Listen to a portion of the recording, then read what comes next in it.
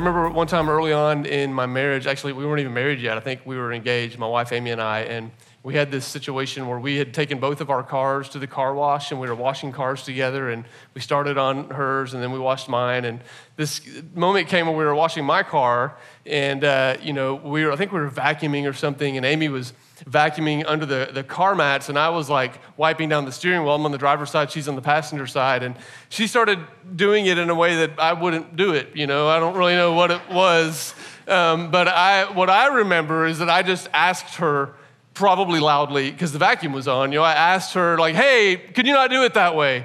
And I'll never forget this moment, because really in my mind, I thought I was just asking loudly, and she like put the vacuum down and looked at me and was like, why are you yelling at me? And I remember being like, she heard yelling, I heard effective communication, like there was this total moment where we just missed each other, and it was a silly little moment, but man, it opened up the door for us having this long conversation later about understanding how we communicate and how we talk to each other.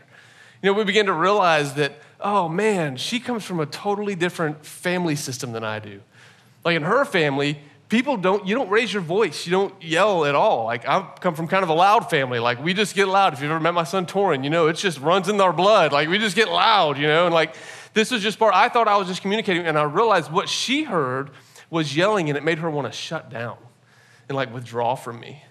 And we both had to start looking at, okay, how can we adjust what it is that has shaped our understanding of who we are and how we function together? Because we realized, man, I come from totally different families. Her family deals with things one way, mine another. I find that that's so true about all of us as we interact with other people. We just run into things that we see people handling things so differently than we would, and our temptation so often is to go, man, why in the world would you do that? And I've found there's this simple question that I've just kind of tucked away in the back of my mind that I use all the time when I'm interacting with people that are different than me. In fact, we've used this in our marriage so much. We use it with our kids. We've used it with other people. But the question is really simple. It is, what makes this make sense? Because there's a good chance that there's something that makes it make sense for why the person is responding the way they were. My wife responded to my loudness for a reason. It made sense. I talked loudly for a reason. It made sense. The people that you see in your life that are doing things way different than you with different opinions, probably if you took some time to understand what makes it make sense, there'd be a much more gracious response to what they're doing. We have these worldviews that we operate off of. Our worldview is really simply put, it's our perception of the world around us and what makes it work, but also our perception of ourself and our place in that world, and how we find ourselves there and how we interact with it. And man, your worldview is shaped by all these different factors that come together. It's shaped by the culture that you grow up in. It's shaped by the language that you speak. It's shaped largely by your family of origin. Things like, man, how did your family deal with conflict? How did your family show affection? How did your family listen? Did they do any of these things? All those things shape our worldview and our understanding. It is shaped by your personal experiences. It is shaped by your religious experiences, your religious background. All these pieces come together and they begin to shape our perception of the world and of ourselves. And so often when we see somebody doing something different than us, it's because they've got all these different pieces. Their perception is different than our own perception. And I think in large part, I think we all kind of know this more, maybe now than we ever have. Like we live in the age where everybody's going, what makes me me? I'm gonna take the Enneagram and Strength Finders and Myers-Briggs. I'm gonna take all these things to try to figure out what makes me me. And all of us are in therapy trying to figure out our family of origin issues, right? Like everybody's trying to find the puzzle, what has put us together. I think we know this about ourselves. But sometimes I wonder, have we ever wondered all these factors that have shaped us, all these things that have made me, that have come together to shape my worldview, do I ever pause to go, how have those factors shaped or influenced the way I perceive of God? How have those things that have so shaped my view of myself and my view of the world, how have they shaped the way I view God? Have you ever paused to ask, why do I think that thing about God? Or maybe more importantly, have you ever paused to ask, why am I assuming that this thought I've had about God is actually true? Why am I assuming that these things that I believe about God are the truth about who he is? Now, I'm not trying to open Pandora's box here and send us into this world of like total deconstruction of everything you've ever thought about God. But guys, what I want us to understand is, man, it is so important for us to get an accurate view and understanding of who God is. We're jumping into a new series starting today, and the series is called, it's really simple, it's God is ... And guys, for the rest of the fall, we are going to be trying to explore the indescribable character of who God is, the God of the Bible. Like, who is he and what is he like? And this morning, we just want to ask the question, like, why? Why are we doing this? Why are we going to take the next couple of months to try to ground ourselves in understanding who God is and what he's like? Why does it really matter? You know, I would say that it is the most important thing we could be doing right now. And I'm going to unpack several reasons for why I think it is the most important thing we could be doing right now. I love the way A.W. Tozer put it. He was a writer and author in the 20th century, and he has this great quote at the beginning. There's a book called Knowledge of the Holy, and he starts the book with this quote: "What comes into our minds when we think about God is the most important thing about us." Just look at that quote. Let it sink in. What comes into your mind when you think about God? He's saying, the same thing, our perception of God. What comes into your mind when you think the most important thing about you? It's a massive statement. And he'll go on in the first chapter of their book, after he throws that quote out there, it's like the way he starts the book, and the rest of the book is just a hard-hitting thing after hard-hitting thing. But here's one of the things he says. He says, by some law of the human soul, we tend to move toward our mental image of God. Why is it the most important thing about us? He says, man, there's just some law of the human nature is that we tend to gravitate towards whatever our mental image of God is. I love the way, contemporary pastor and author John Mark Comer, a lot of you are familiar with him, listen to him, read some of his books. He says it this way: if you think of God as an angry tyrant in the sky, that will shape you. If you think of God as progressive, educated in the West, tolerant, and all about love, that will also shape you. If you think about God as a cosmic life coach, there to make you happy and help you find fulfillment, that will shape you. No matter what your perception of God, it will shape you profoundly. And this is not just for those who claim to be followers of Jesus. This is for all of us, whether you are Christian or whether you're trying to figure out what you believe about God. Your assumptions and beliefs about what God is like or what he isn't like or whether or not he even exists, they will shape your life profoundly. All of us will worship something. And we will all move. The gravitational pull of our hearts will be towards that thing that we worship. Some of us will worship money, and we will be drawn to that thing. Some of us will worship success or notoriety. Some of us will worship relationships. We will worship so many things, whether we believe in God or not. Our perception of what the most important thing is in the world will draw us towards it. It will impact the way you live your life and the way you prioritize everything in your life. What comes into your mind is the most important thing about you. We see this played out really well in the life of this guy named David. And David was a king of the Israelites in what we call the Old Testament, the Hebrew Scriptures. He was the greatest king Israel ever knew. He was kind of the gold standard. David loved the Lord, sought the Lord, and he had a crazy life. He was a warrior. He was a king. He was also a poet and a singer and a shepherd. I mean, the dude did all these kind of different things. And, there's this moment, he penned a lot of what we call the Psalms in the Old Testament, this collection of prayers and songs. And Psalm 27 is one of my favorite. It's one of the ones we look at quite often. And there's this moment, don't put it up just yet, Martin. There's this moment where David is going to write some things in Psalm 27. And there's different opinions on when he wrote this. Some believe that David wrote this early in his life, before he even ascended to the throne, in a moment where his parents had died and everybody was turning on him. The king that had loved him, that he ended up succeeding, this king wanted to kill him, was trying to murder him, chasing him through the desert. It was just this incredibly hard moment in his life. And some think that he wrote it later in his life when he'd been king for a while. And yet still he found himself surrounded by enemies, other nations that wanted to crush him. Even his own son raised up a rebellion against him. See, David had all these moments that were so hard, so pressing, so trying in his life. And I don't know what your hardest moment has been like, what the hardest moment in your life has been. We all will face them. You know, I don't know, maybe if the hardest moment in your life, maybe it was that time you lost your job totally unexpectedly. You know, I relate to that. I remember, my wife and I, we were living in another country at one point trying to plant a church, and I remember being in a moment where we realized the church we were trying to plant, the community we were trying to grow was just imploding on itself, and nothing was going the way we wanted it to, and after 5 years, we had to make the choice to shut it all down. I remember just being like, God, what? Where are you? It's a hard moment. Maybe it was a moment in your life where you lost a pregnancy. Man, I know the pain of that. We had a season in our life in between, after our second son was born, where we wanted to have more kids, and we tried, and we had 3 miscarriages just back to back. 2 of them extremely traumatic, ended up with my wife in the hospital. It's hard moments where you just feel the pressure of life. Maybe it was a moment in your life where you lost a relationship, something that you thought was going to go on forever in your life, and it felt like it just got pulled away from you.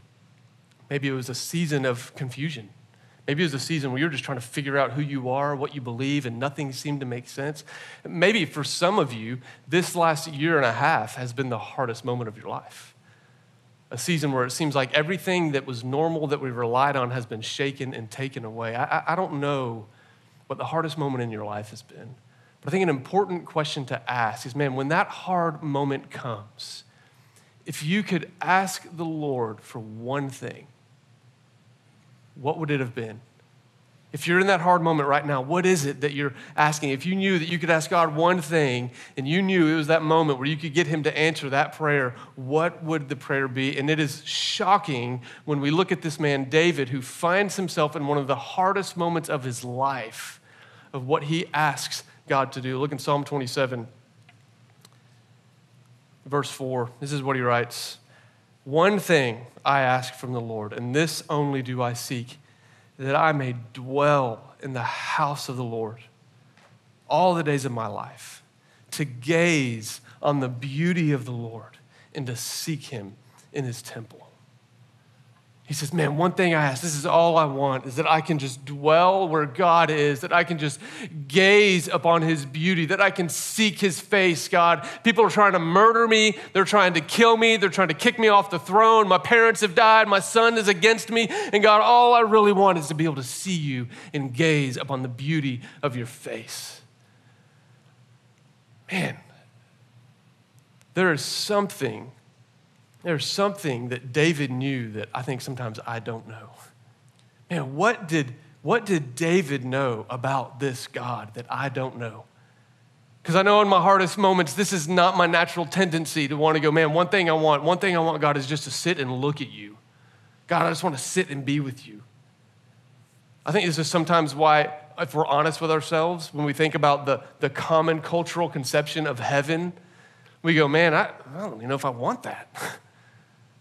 A place where I just go and the misconception, I just go and sit on a cloud and look at God and sing how great is your love all day long, and that's all I do. Like, man, I don't know if I want that. But man, David, there was something that he knew about God that just made him go, man, I want you, God. I'm just going to tell you, man, this prayer, it enabled David to pray sincerely the one thing he wanted. It grounded him. It anchored him. It made him make sense of everything that was going on around him. He's like, I just want this one thing. I just want to fix my eyes on this God. I'm just telling you, I want to know that God. I want to know that God. Because anything else just fails when life comes at me with all of its force. I want to know that God. And guys, I'm just telling you, I want our church, I want you to know that God. I want you to know him. I don't want to talk about him. I don't want to just tell stories or give you cute little things to try to apply. No, I want you to know the glorious God. We want to know him because when you know him, all the things that life can throw at you, They pale in comparison with the glory of being able to fix your eyes on him. This is our desire, to know God.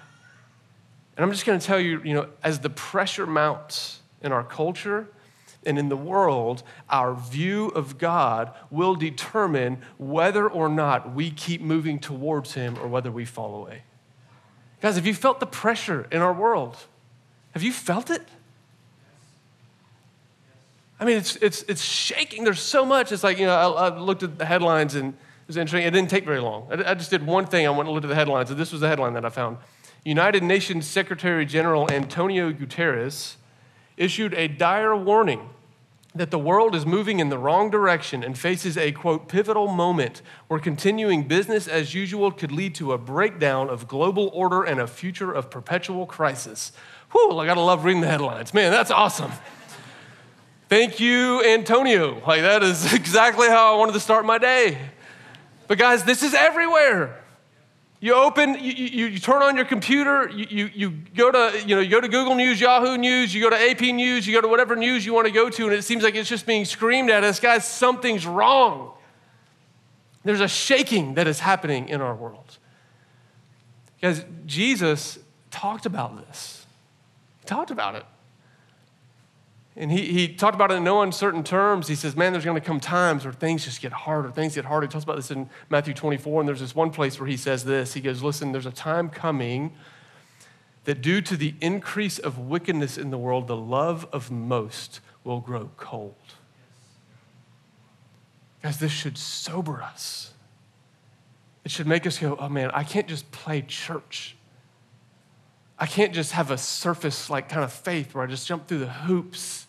I need to be like David, where I understand this glorious God, that he's the one thing, he's the only thing I want to know, the only one I want to seek. I need him to awaken that in my heart because I do not want to be among the most whose love grows cold. I don't want you to be among the most whose love grows cold. I pour my heart out on your behalf. I pray for you, my church family, that God will sustain us and give us hope and give us a glimpse of his glory so that we will have the courage to keep moving forward when the world around us seems to be shaking. But we've got to have a clear picture of who God is and what he's like. And guys, here's the good news. The good news is that God wants to be known. Do you know that? Do you know that he wants to be known by you? And we're going to just kind of plant that here as the anchor that we're going to come back to, but we've got to address the bad news as well. The bad news is that there are 1,000 competing narratives that are shaping our perception of who God is and what he's like. I wonder, I wish we were just sitting in my living room right now and we could have a discussion, because I would love for us to be able to just answer this question. If you were trying to figure out who God was, what his character's like, who he is, what he cares about, what he's passionate about, if all you had to go off of was culture, now maybe and I'll let you pick, you can pick American culture in general, just pop culture. You can pick Christian subculture. You can pick the culture at the university where you go to school, whatever it is. If all you had to go off of was the cultural narratives about God, how would you complete this sentence? God is fill in the blank. If all you had to go off of was culture.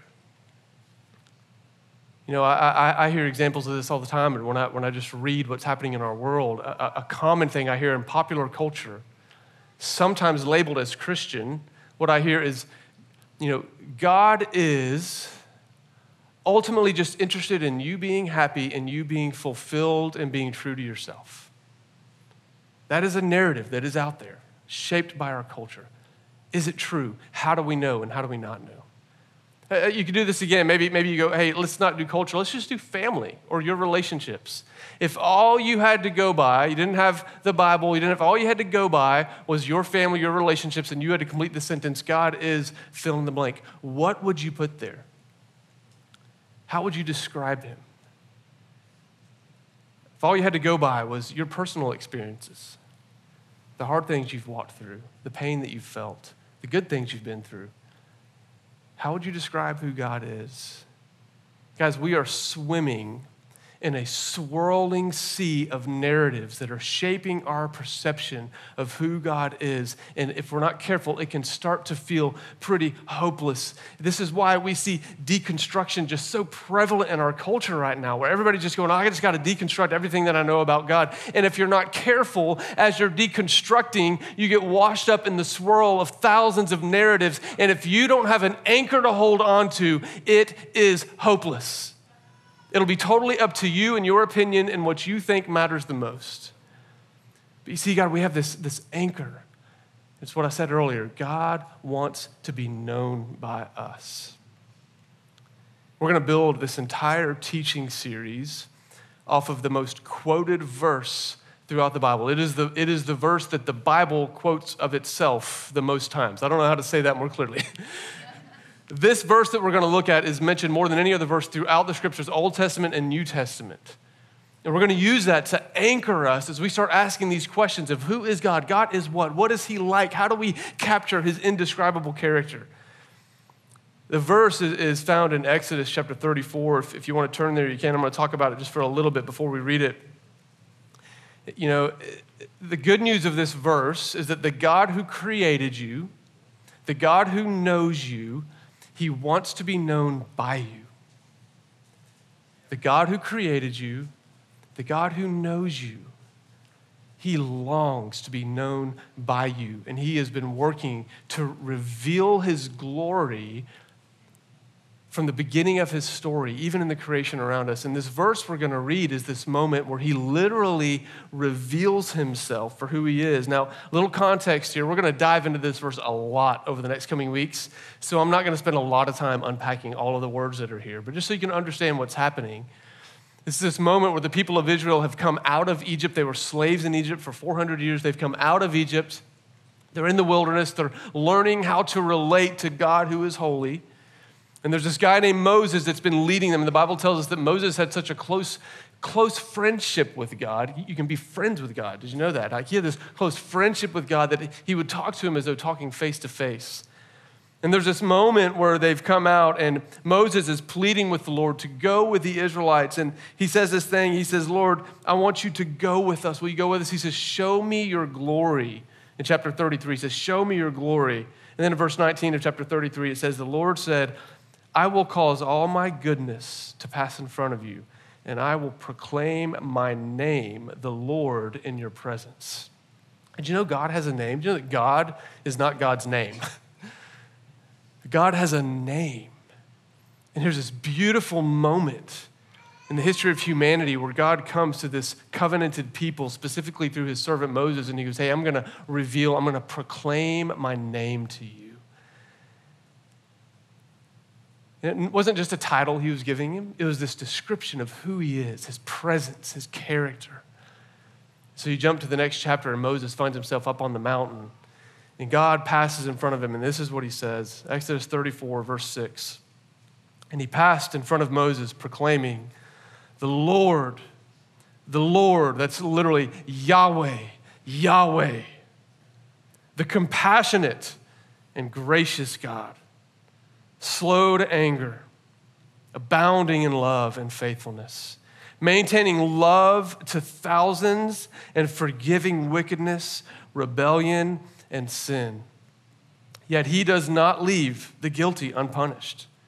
He punishes the children and their children for the sin of the parents to the third and fourth generation. This is the name that God reveals to Moses. And I know right now already some of you are going, man, why don't you just stop at the beginning of that verse? That was so much nicer. Gracious, compassionate, loving, full of mercy. What? He will not leave the wicked unpunished? Judging? Like what? Why? Guys, if we want the full picture of God, remember, we can't let the swirling sea of narratives shape how we view him. This has got to be our anchor. If you want to understand who he is and what he's like, we can't shy away from the characteristics of God that make us uncomfortable because of our modern sensibilities. We've got to embrace him for all that he is and all of his glory. And so for the next couple months, we're going to dive in verse by verse, word by word, unpack what this passage says about God and his character and his nature and who he is and what he's like. And my prayer is that he would get our hearts. that he would know us and that we would know him completely. We want the full picture, not just little pieces here and there, but the full picture of who God is. And so this whole series is being built off of this chapter, and we're going to go portion by portion. And what we're going to see as we look at this is that there is a continual revelatory picture of God's character that is woven throughout the entire narrative of Scriptures. We're going to be looking at how Jesus himself fulfilled so much of what God revealed about who he is to Moses on that mountain. And guys, we're going to just destroy, I just want to say it out front, there is this lie going out there that somehow Jesus is different from the God of the Old Testament. If you've heard that, I know it's out there. I know many of you probably wrestle with that. Man, why is Jesus, it's like this narrative that, Jesus showed up to make up for the ground that was lost because of his angry drunk dad that just messed everything up in the old part of the story. Guys, that's not the narrative of Scripture. Jesus was the fullest and the best fulfillment. He is God in the flesh. And so as we try to unpack this statement about who God is, we're going to be looking at the life of Jesus alongside this proclamation of who God says that he is, so that we can get a total picture beginning to end of who God is and what he's like. This is what we're going to jump into this fall. And we need it. We need an anchor for our souls right now. I know we all feel it. We all feel the shaking. Here's what I love about David. He writes in Psalm 27, one thing I seek, one thing, that I could dwell in your house. I could gaze upon your beauty, that I could seek your face. This is all I want, God. And then he ends the psalm so beautifully. He goes on after that prayer, by the way, to just start naming how hard things are again. He's like naming all the hard stuff. And then he gets to the end and he says, man, one thing I know, this I know for certain. I will see the goodness of God in the land of the living. He knew, he understood, and no matter how hard things are right now, that God is near, that God is with me. I will see his goodness. In this age, before I die, I will see it. And that is our hope, and that's what we're longing for through this series.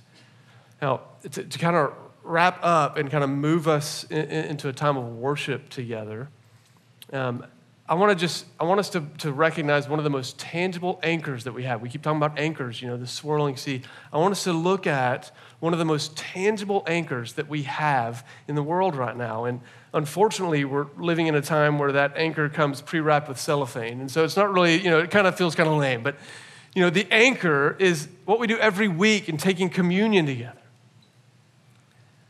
Guys, the reality is that God has gone to so many lengths to reveal the goodness of who he is by revealing himself to Moses and proclaiming his name. But ultimately, the best and the clearest revelation that we get of who God is and what he's like came when he took on human form and walked on this earth. That God came in the flesh. He laid down his life and he suffered all the weight of the world and died and then conquered it all and rose victoriously again in resurrection power. And he ascended to heaven and he is coming back. So when we take communion, this is an anchor. This is an anchor. So I want to invite everyone to stand.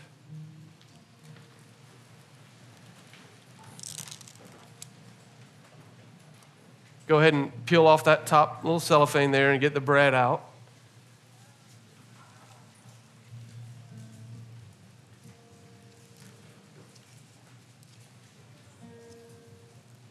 I want you to just hold it in front of you. And I'm gonna pray over us, because one of the things that God just keeps convicting me of as I've thought about this series is that knowing him comes through revelation. Him revealing himself. And I could get up here, Dave could get up here, we could preach as many sermons as we want, but if we do not do this in partnership with the living Spirit of God, the Holy Spirit, there's no hope for our hearts to completely know him. He wants us to know him so much that he came and did this, shed his blood, and then he poured out his presence, his Holy Spirit, so that our hearts can grasp who he is. So as we take communion this morning, it's this reminder, hey, he laid down his life, he shed his blood. But as I'm going to pray over us that through his Spirit, he would strengthen us to be able to fully grasp who he is. So listen to these words. This is a prayer of the Apostle Paul as we get ready to break bread and take the cup together. I pray this over us. I pray, Lord, that out of your glorious riches, that you will strengthen us with power through your Spirit in our innermost being, Lord, that the innermost part of who we are be strengthened by your Spirit, so that Christ, the Messiah, Jesus, our King, can dwell in our hearts through faith. And I pray that we, being rooted and established in the love of Jesus, may have power together with all the people of Jesus to grasp how wide and how long and how deep and how high is the love of Christ. This love, we may know it, it surpasses all knowledge. Lord, would you fill us up with that love, that we may be filled to all the fullness of your glory. Now to him who is able to do immeasurably more than all we ask or imagine, according to his power that is at work within us, to him be glory in Ethos Church and in the broader church and in Christ Jesus throughout all generations, forever and ever. Amen. Let's take the cup and take the bread together.